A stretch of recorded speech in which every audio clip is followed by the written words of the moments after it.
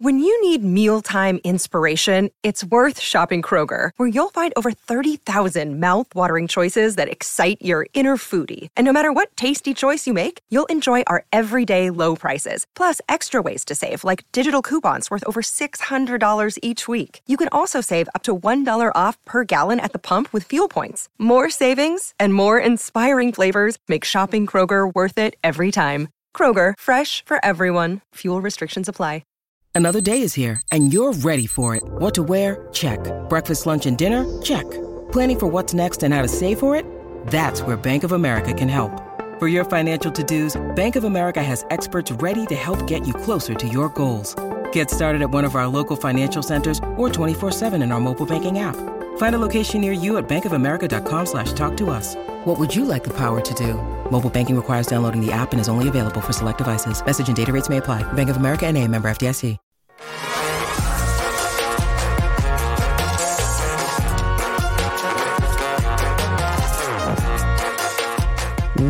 Welcome in. It's the PHNX Cardinals podcast, audio-only edition. I'm Johnny Venerable. He is Bo Brock, and we are just 2 days away from the Dallas Cowboys and their fan base taking over State Farm Stadium. But it does feel like, Bo Brock, that has been a sub-bullet to the main story of this week, which is Kyler Murray, cryptic, non-cryptic posts on social media. He's taken to TikTok. He's dabbled on Instagram. And it does feel like, and I'll get your opinion on this because Hollywood Brown spoke to you and the rest of the media today. It does feel like there's a little bit of momentum with K1 potentially returning sooner rather than later, maybe even as early as right off the PUP list in 2 weeks, Bo Brock. Yeah, I mean, not a whole lot of guys can kind of take the front page or the headlines away from losing a player the caliber of Budda Baker, but it's kind of eased that blow a little bit as Kyler Murray's made his way back as far as into our lives via social media. As you mentioned, TikTok. He said he's soon. He said he's itching to get back. He's not going to let us all down. And then there was the message that was on Thursday where it was kind of a shot across the bow to maybe the doubters out there that this time it's cutthroat with a K, like K1. And, I think that he's continuing his earning goodwill tour throughout this offseason and into, the regular season as he makes his way back onto the playing field. And I think it's, whoever's, if there's anybody working along with beside him, if it's his agent, Eric Burkhart, if it's a media team, if it's just him and his old man, or if it's just Kyler Murray, he's doing a great job kind of setting the groundwork for a triumphant return to the playing field. It's why, there are people, and you can have your own opinion, that are staunchly committed to November, like Thanksgiving. And I'm like, I can't buy into that. But why on earth would you continue to put this information out there? And you've got Hollywood Brown before the season saying, the comeback is going to be an all-timer, a la Adrian Peterson. And K1's goal was week 1. And it looks like he's running damn near close to full speed now. And I think it's just, he's going to put on that Superman cape at some point this season. And the Cardinals, I would imagine they're going to have a tough time winning games without him. They may not have a win before K1 returns on the field for this team. And I don't know, it sets up perfectly for him to retake and re-solidify his place on this football team in the Valley, Bo Brock, because the last time we saw him, last season was tumultuous to say the least. 2021, it was difficult with how that season ended, but K1 was beloved that year. And then the playoff game against the Rams happened. There was talk about him, leaving the game early, which I don't even know if that's even been confirmed yet. And then the contract saga. And that really has carried on through the negative aspect, the better part of about 18 months to 2 years. And now as we approach his return, I think the narrative has shifted because you've got new leadership, new coaching staff, and a quarterback that undoubtedly, if you have him at full strength the first 2 weeks, you're 2-0. And people are seeing what Kyler Murray can do. And I think it's so poetic, Bo Brock, that all this stuff about Caleb Williams coming out, I'm not going to play for this team. I don't want the Cardinals. I don't want the Bears, right? And then you've got this guy that, hey, was your first overall pick 4 years ago, 2 Pro Bowls, 1 offensive rookie of the year, and can help you immediately upon his return. And I've seen many, many tweets, DMs, instant messages that have been like, hey, I was out on Kyler. I'm firmly back in. It's funny how that works. Is it locally though? Because I would think that nationally there's still a stigma, right? And it's due in large part to the previous regime. I mean, I think that there was some through insider information and sources and planted information, and whether it was legit or not, there was mudslinging going that came from the organization itself. That he's still trying to make up for. And then we're also seeing just the ability of being positive and talking and gassing up your guys that we've seen from Monty Ossenfort and Jonathan Gannon and Israel Wolfork, their quarterback coach, and their offensive coordinator, Drew Petzing. Like, just how simple it is to talk positively about your franchise quarterback and how far that goes, at least, the people who are paying attention. Nationally, they're not going to look and seek out the clips, maybe outside of what Jonathan Gannon is saying and what gets picked up by, the major networks. But, there is, at least locally, I think Kyler Murray has become a less polarizing figure and more of a anticipated return to the playing field than he was, February, March, and people clamoring for this team as they saw the rebuild in action and they saw the roster in the state of it. And, the very good possibility that they weren't going to win a whole lot of football games and that they could be in a prime position to land a guy like Caleb Williams. And then on top of those comments, it's like everything's trending towards people welcoming number one back with open arms, and really can't wait to see, him in action with the infrastructure finally in place of a steady front office, a really rock solid front office, and a solid coaching staff that's going to put him in a position for success. I mean, Joshua Dobbs has been put in a position back-to-back weeks to win football games. That's wild. That's absolutely wild. And to think, to your point, like if Kyler Murray was in that position, they probably win those football games. And that's exciting to think about. Yeah, just the grass isn't always greener. And I think about the infatuation with this quarterback class in 2024, and we'll get sucked into it. We are sucked into it, depending on how this season goes. It's going to be a part of our landscape and our show for the next, 9 to 10 months. 2021's QB class now historically was supposed to be an all-timer, right? With Trevor Lawrence and Mac Jones and Trey Lance and Zach Wilson and Justin Fields. And looks like 4 out of those 5 guys can't play at the NFL level. Are average to grossly below average. And then I think about these rookie quarterbacks this year, Bo Brock, that were taken. Now, I'm excluding Kenny Pickett's, overdrafted ass from 2022. 2023's group of quarterbacks, Bryce Young's already hurt. He looks small. He's not as dynamic as Kyler Murray. Anthony Richardson basically has played running back to the point where he is concussed. He's got 1 win. And CJ Stroud looks fairly competent, but they're 0-2. Rookie quarterbacks, I think, are like 1-6 to start the season, something like that. And then everybody is so quick to say Kyler's old, he's 26, he's broken down, this is his only injury, he's into himself, he's been with the team all offseason. Just be careful what you wish for, because they could easily move off of Kyler Murray. And I'm not saying he's going to go win a Super Bowl elsewhere, but I'm confident he'll have success elsewhere, depending on where he goes. You could take Caleb Williams or Drake May, and it could easily not work out. Easily. I mean, the amount of quarterbacks, I feel like we had a nice streak of guys hitting in the draft. The position here to play 7-on-7s, right? It went from 20% to 50%, 60% in the first round hit rate. I think it's the mean of the average has gone back down. Going back these last 3 draft classes, let's exclude this past one. If we're talking Kenny Pickett and then that group in 2021, 1 guy can play. Trevor Lawrence, 1.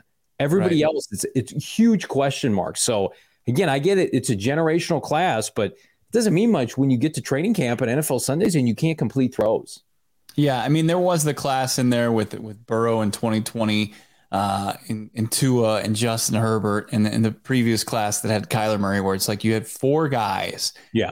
And you can exclude, Daniel Jones and Dwayne Haskins, because I don't think those were surprise picks, right? Right. But, the top 5 guys and 6, if you include Justin Herbert, they hit. You're right. They just hit and they produce right away. Like Kyler Murray's interception to touchdown ratio or touchdown to interception ratio was in a good spot where now you don't necessarily see that. You see even Trevor Lawrence, who was the next can't miss prospect since Andrew Luck. He immediately gets he was given, chicken shit that he needed to make in the chicken salad as far as his head coach, Urban Meyer. But it was a process, right? And it seems to be a process. I completely agree. I think that as far as there was a short period of time where the college quarterbacks were coming and they were NFL ready.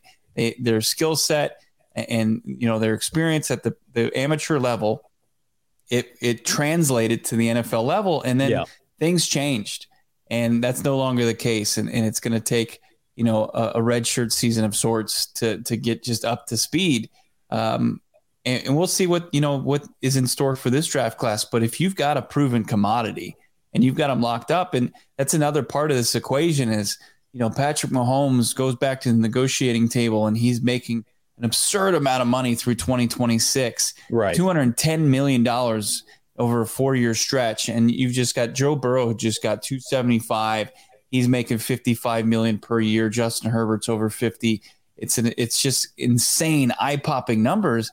And now the sticker price on Kyler Murray, not looking too bad, right? Just over $46 million, right around 7th, I believe, as far as average annual salary per quarterback. That's a easier pill to swallow. And as the cap goes up, you're going to also see that Kyler Murray's, how his cap hit with the percentage of it's going to take up the rest of the teams. It's a little bit easier to absorb as well. And I mean, we're already going to see, like, in the first year of his money, he's going to make close to a $50 million cap hit. And they're going to have close to $80 million to spend. And that's not considering maybe moving off of some guys from the prior regime that have bloated contracts. If you wanted to move off of Ertz or DJ Humphries or James Conner, I know they're stalwarts in this season, but they're bridge guys too, right? Like they could potentially be moved off of next offseason. They're in an advantageous position in a weird way when it comes to managing his money, because they don't have anybody in their mid-20s that they desperately have to extend. That Kyler Murray making $45 to $50 million in 2024 and beyond is going to prevent them from keeping another Byron Murphy or Zach Allen or Christian Kirk or anybody like that. I think the biggest question mark will be, what do they do with a guy like Hollywood Brown? What kind of year can he produce? Do they want to keep him around? They're going to be in an advantageous position, Bo, because they're going to have 2 potentially top 5 to 10 picks, and they're going to get cheap labor from a left tackle last year, maybe another left tackle, maybe a wide receiver one or a defensive end. You're not paying those guys anything. You're not paying them anything for 4 or 5 years. Those are the premium positions you usually shelve out $80 to $100 million guaranteed. So in a weird way, this rebuild timeline with Kyler Murray's contract sets up well. Like, I laugh at the people who are like, Kyler's contract doesn't fit what they want to do because they're rebuilding. Who are they paying?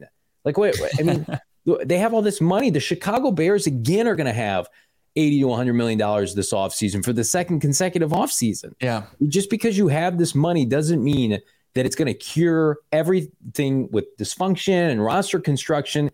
It's just money, and you can manipulate the cap. And if Kyler Murray comes back, Bo, and he looks like the Kyler Murray old, and they're bought in, and they win 5-6 games with Kyler Murray, like you have to really consider, depending on what happens with Houston's pick, what you're going to do with him. Because in no world in 2024 is Drake May a better quarterback than Kyler Murray. That's a laugh. I'm not sure that he's a better quarterback in August and September next year than Josh Dobbs right now. If they keep Josh Dobbs, he's just on the team, and they just let him work in training camp and preseason next year, like they're probably very comparable. So Caleb Williams is his own anomaly. We'll tackle that, all season. But Kyler Murray, to me, has every opportunity to rewrite this narrative, and he's already doing it. He is doing it. I mean, he's doing all the right things. He's saying all the right things. He's posting all the right things. He's making the right impression on his coaching staff in the front office, and that's all you can do at this point. I mean, the next step is getting cleared to play.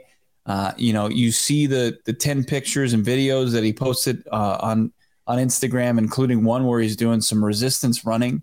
And I have no idea what the process is. I mean, we've seen some of the process from B.J. Ojolari to Zach Ertz to Garrett Williams. Some of it we can report on, some of it we can't report on it. But like the resistance stuff, I mean, that seems like it's pretty damn close to, I mean, if when at the earliest he can come back is 4 weeks being on the pup, right?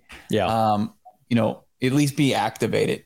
And I think that he's going to be in that. I think he's going to be in that ballpark, right? At least to be activated, get back practicing, and trying to figure out, what playing under center looks like, and what the footwork of Drew Petzing's offense and the quarterback position needs to be.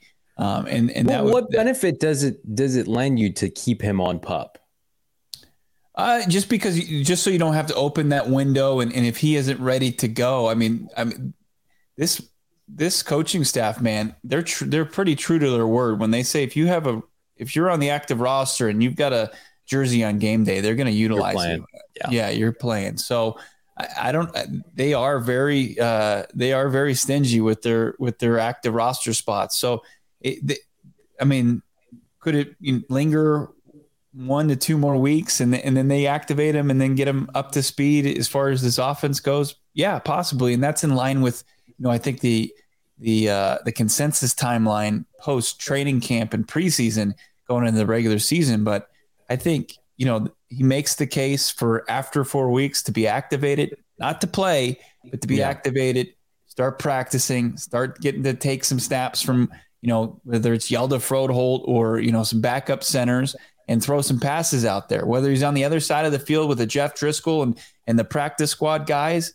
I mean, I think that to your point, I mean, what do you have to lose and start that process? But, Gannon's been very, transparent about it. Like there's 2 buckets. One's the health bucket. He's got to get to the very top of that. And then he gets into the football bucket, and that becomes another thing. But they're in a decent spot right now. I mean, they really are, considering, Dobbs, I think, proved a lot in week 2 from week 1. Yeah.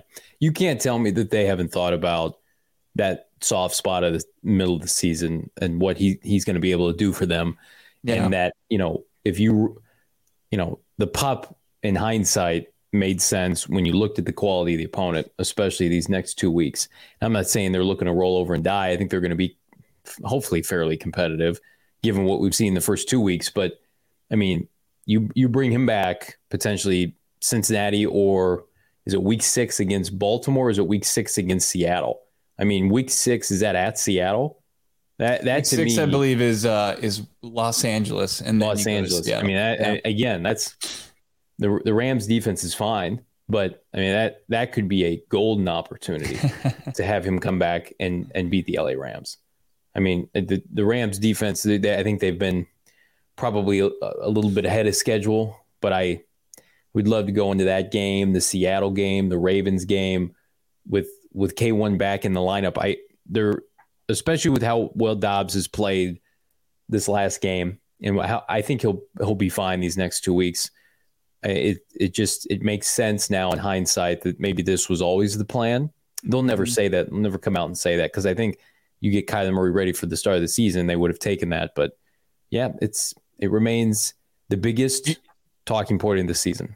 Your other point about who are they going to pay, though? I mean, they weeded out guys who would be, you would go have to negotiate, big time contracts, because even young guys, I mean, Marco Wilson, is he going to drive up the price for himself? I mean, he's got a long way to go to do that. I mean, he's a 3rd-year player. He's going to go into the final year of his contract next season. Zaven Collins, though, even if they pick up his 5th-year option, I'm going to tell you right now, somebody they could extend, depending on how he does this year, depending on what happens with Budda Baker. We've had him on the Greg Dortch podcast, Kayvon Wallace. If Kayvon Wallace is a starter for the rest of the year, or a spot starter when Budda comes back, they're just like, hey, stick around. Here's a 2-year contract. The Will Hernandez style, right? Something modest, but still, hey, you're a starter. You're part of the team. But there is nobody on the team right now that is going to command $50, $60, $70 million on the open market. Like, they're all drops in the NFL salary cap bucket. They really are. And there's nobody that's going to force the issue and make you pay a big chunk percentage of your salary cap. How's that Zach Allen contract working out for the Denver Broncos right now, where they're giving up 35 points to Sam Howell, and everybody's freaking out last March when we can't can't go on without Zach Allen. Steve Keim. It underscores how bad Steve Keim was.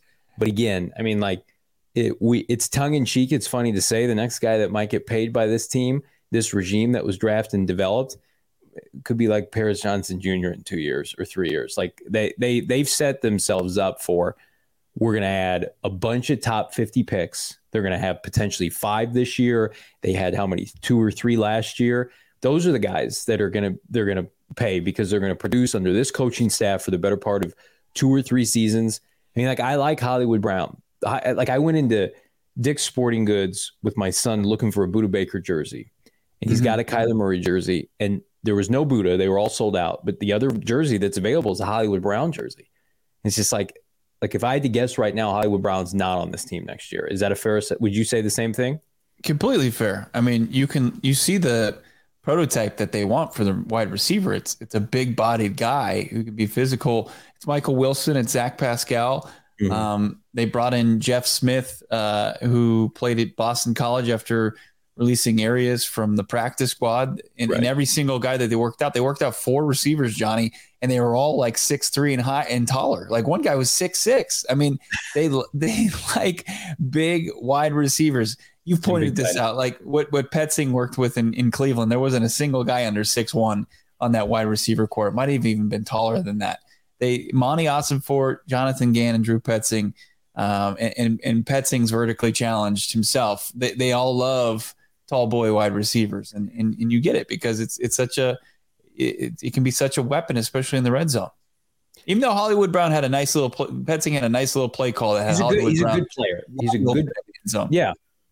It's if they have the second pick or the third pick, depending on where Drake May goes, they're going to take Marvin Harrison Jr. Like, there's your starter with Michael Wilson next year. And then you could bring back Zach Pascal. You could take another receiver later, a bigger guy. Like, that's your receiving core. I'm sorry. Trey McBride, finally looks like that budding starting tight end that we had hoped for. Maybe they draft another tight end. Maybe this Elijah kid from Stanford can be a player at 6'6". Like, Rondell Moore and Hollywood Brown, it feels like just Rondell Moore like barely played. He lost me money. He lost me money on this past week. Is like over. It was 26 and a half. He didn't even sniff it. He didn't even sniff it. And by the way, I don't think he can complement the offense. It's not what they want. Yeah. Zach Allen is playing 85% of the snaps on the defensive line for the Broncos. What's his stats? 85% of the snaps is insane. Like that, he's probably gassed. Any sacks? I was just looking at it because of the system that obviously JG and Rollis run here. Let's look at his stats through 2 games. No sacks. Tackles, 7 tackles, 1 TFL, 3 quarterback hits. Byron Murphy in Minnesota, they're 0-2. And he's been fine. He looks like he did in Arizona. Mm-hmm. And he went to Minnesota because he wanted to win games. 3 tackles, 1 pass defended. Zach Allen was going against the same Washington offensive line that was massacred by the Arizona Cardinals front 7 for 6 sacks. Vance Joseph poised to probably lose his job at this rate. I mean, you hate to say that. If their defense looks like this all season, he'll get fired. Sean Payton's not going to be the guy that's going to take heat for that, even though he hired him. How's that going to look against Miami this weekend? Good luck to you. Cardinals got a lot of irons in the fire. Good stuff. Especially, compared to what's going on in Chicago, I think they passed the baton to our friends at CHGO and the Bears for the dysfunction team during in-season. Cardinals can quietly go about their business. They did so this week at practice. Bo Barak, quickly, a rundown. Looks like the Cardinals are relatively healthy on the injury report. Same can't be said for the Dallas Cowboys. Yeah, that Trayvon Diggs thing is brutal, man. It's just like the Buda Baker from the previous week, but worse, right? I mean, one of your premier players on that side of the football in practice suffers a serious injury. Buda obviously hamstring, but Trayvon Diggs torn ACL, and man, they quickly found that out. They got him off the practice field, got the MRI, and then the results from the MRI within hours. And he went from being a star, a budding, or just a true star on this Dallas defense that Zach Ertz says is the fastest and plays at the quickest pace he's ever seen. This is going to be his 19th game against Dallas in his career, saying they fly around, and he's a big part of what they do. Now, they have Stephon Gilmore. They added a veteran this offseason, so they've got depth there. And then they've got, obviously the game record, Micah Parsons, that you still have to account for. It's already gone on social media and said he's going to pick up his brother Diggs, who was lost for the year and a little bit longer. It's just one less guy to have to look out for because he's such a ball hawk, Diggs is. So it makes the job, the slightest bit easier, but they still have a pretty stout defense. Dan Quinn pulling the strings there. And also, the biggest thing for the Cardinals is keeping guys in front of them on the defensive side of the football. And the Cardinals, relatively healthy now, but they took their hits, at the beginning of the week, with obviously LJ Collier going on IR the previous week and then suffered another injury on the defensive line in Carlos Watkins and then the Budda Baker blow. You're still trying to overcome that, but I think the defensive front, the defensive line, I don't think there's going to be a huge drop-off as long as they have fresh bodies there, and they will. And then we'll see what they can do if Andre Sachire continue to play at a decent level for the Cardinals in their secondary. Yeah, the Dallas, to me, they're not the kind of offensive team where it's going to be Mahomes-esque like last year, up and down the field. They can look clunky at times offensively. Their offense didn't look great week one against the Giants. It was their defense. It was field position. Yeah. So, I can see the Cardinals hanging around in this game, very similar to Washington. And, who knows? Dak Prescott's been known to turn the ball over. And Gannon's got familiarity. He led the NFL in picks last year. And the Dallas team hasn't turned the ball over, but, they've faced this little adversity. And it's a testament to how well they played on the defensive side of the football, right. But they haven't faced any adversity. It's like a prize fighter, and he faces some pretty easy opponents week one or the first couple of fights, and then they truly get like punched in the mouth. Now the Cardinals are going to be the ones to do that. We talked to our guy Brian Baldy. He's like, if you get a chance to put Dak on the turf, you got to do it, right? And I think he was sacked once and 39 dropbacks last week. Yeah. You've got to be able to get them down more often than that. And you got to get off, as a defense, you got to get off the field. The Jets were on the field 82 plays on defense. That's not good for anybody. So they're going to have to find ways, somehow turn back the clock to the first 6 quarters of the NFL season and get off the field, and rack up some sacks, wreak some havoc. And make the Cowboys face offensively their first adversity of the 2023 season. Yeah, it's like when the Cardinals lost Budda late last week, that affected their game plan.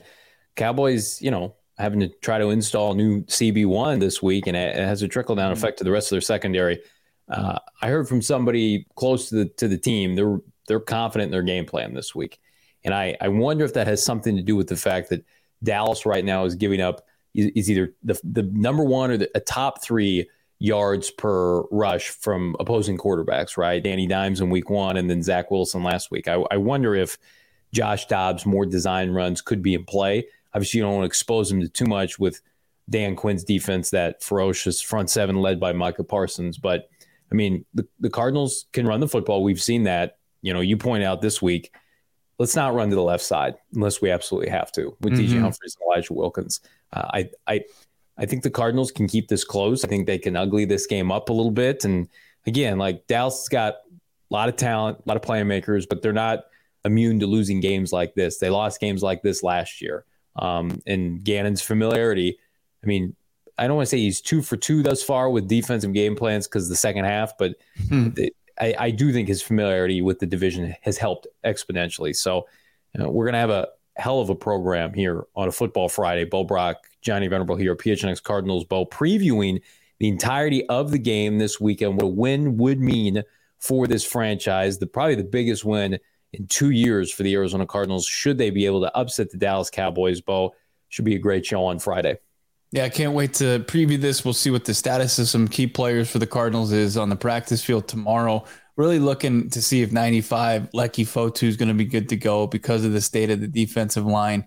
Other than that, I don't anticipate Josh Woods getting back from that ankle injury, so they'll be a little light in an inside linebacker core. But other than that, we'll try to keep tabs on some other players and hopefully avoid any kind of last-second injuries like last week too. So it's going to be fun. It's going to be, preview shows are always great, especially when you're going up against a team like Dallas that you love to hate on. Absolutely. Like and subscribe here. Give us a 5-star review. Say something nice about the podcast. Does wonders for the show. Bo Brock, Johnny Venerable, we're back on a Football Friday. Have a good one.